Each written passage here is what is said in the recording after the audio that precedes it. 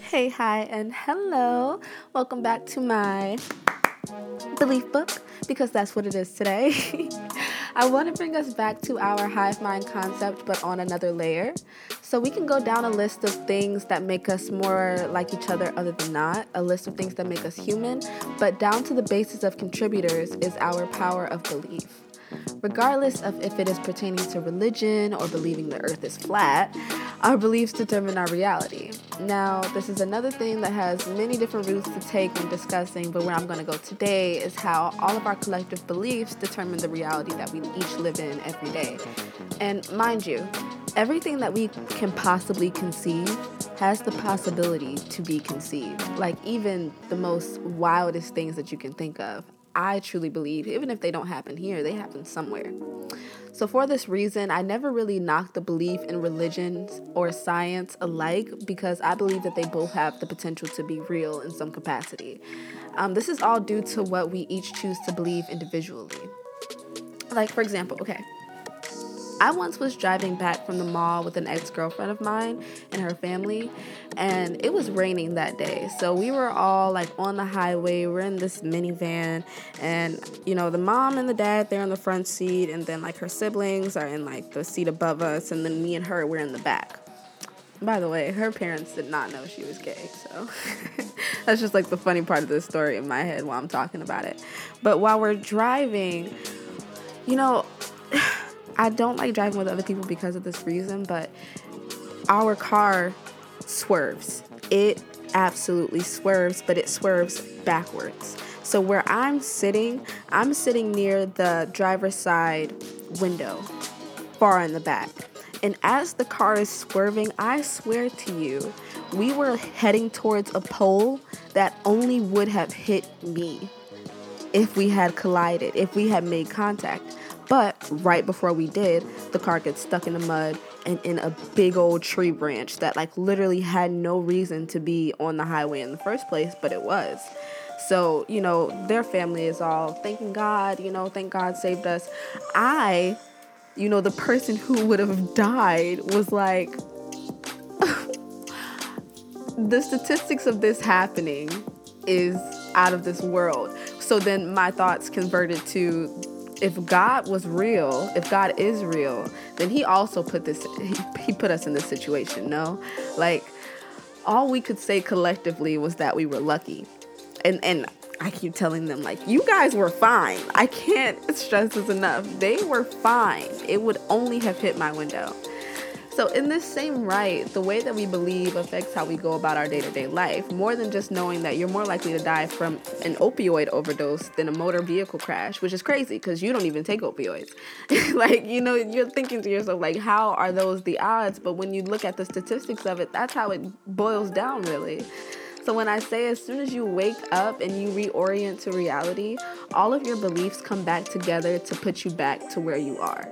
In my head, I genuinely believe, if for some reason you woke up and couldn't believe anything, that the only alternative is for you to be only consciousness. Like you only can absorb everything at that point. No longer attached to your body or even the physical world that the rest of us believe in. It takes the phrase, I can't believe it, to a completely different degree in my mind. About this negativity. People who walk around believing the world is one way or another, cementing themselves in such a terrible place. Try something simple for me. Pick something semi-specific. All green lights, seeing a big red truck, something, anything, and breathe. Like breathe into that thought. Believe that you'll see it tomorrow. This begins to train your power of belief. There's a bit more to it, meditations, vibrations, and such, but it still helps. But I go back to those people, quote unquote, who are in these beliefs. I want to get a little bit more specific with them. Anyone who genuinely has the belief that all of something is anything, you cannot make that big of a generalization. You are limiting your experience of everything else that you are excluding. Like everything that you are living through is the same because you continue to believe that it's the same. Knowing that there is so much more out there life than what you're experiencing. You have to believe that there's so much more to life than what you have already lived through, what you have already felt. In this instance, I believe that we begin to level out how we perceive our everyday, let go of your expectations of how things are going to be and lean more into how you want things to be. When you wake up and you do the same things every day, nothing is going to change. So do something small. Take a different way to work. Don't look at your phone until midday. Give yourself something new to experience so the universe knows you want new experiences. I'm pretty sure everyone knows you can't just wish for it. You always have to work for it. Keep wishing for a better life while turning down every opportunity that comes your way. Eventually, you're going to have to work, and the simplest work that you can do is believe. It sounds so optimistic, right? But it's not. I'm a pessimist, and while I don't like it, I admit it. But when I tell you that on the days that I truly believe something new is going to happen, it definitely does. Now, pessimistic me is going to begrudgingly throw in, it's not always good. It's not always good new. I took a different way to work one day, and I popped a tire, almost completely bent my wheel.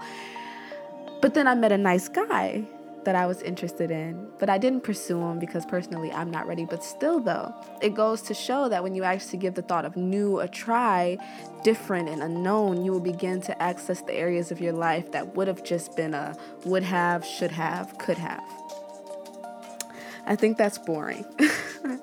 I really do think that's boring. I like the unknown a little bit more now. I used to be a little bit more afraid of the unknown because it's so unknown, and that's something that we're going to talk about in the future, becoming complacent in what we already know, what we're already used to, getting comfortable and not ever having anything new to do because we're too scared to step outside of the box that we've created for ourselves. So that's where I'm going to leave that one. I want to do another bonus episode of just me chatting shit, Can I do my British accent with you guys? Is that cool? Or can I do my country accent? Because I'm down here with these folk down south and they be doing too much. Okay. I'm going to go. You guys are done listening to me. Thank you guys so much for listening. I'm working up my social media platforms right now. So if you search on any platform, Leveling Out, you'll find me. Thank you. Bye.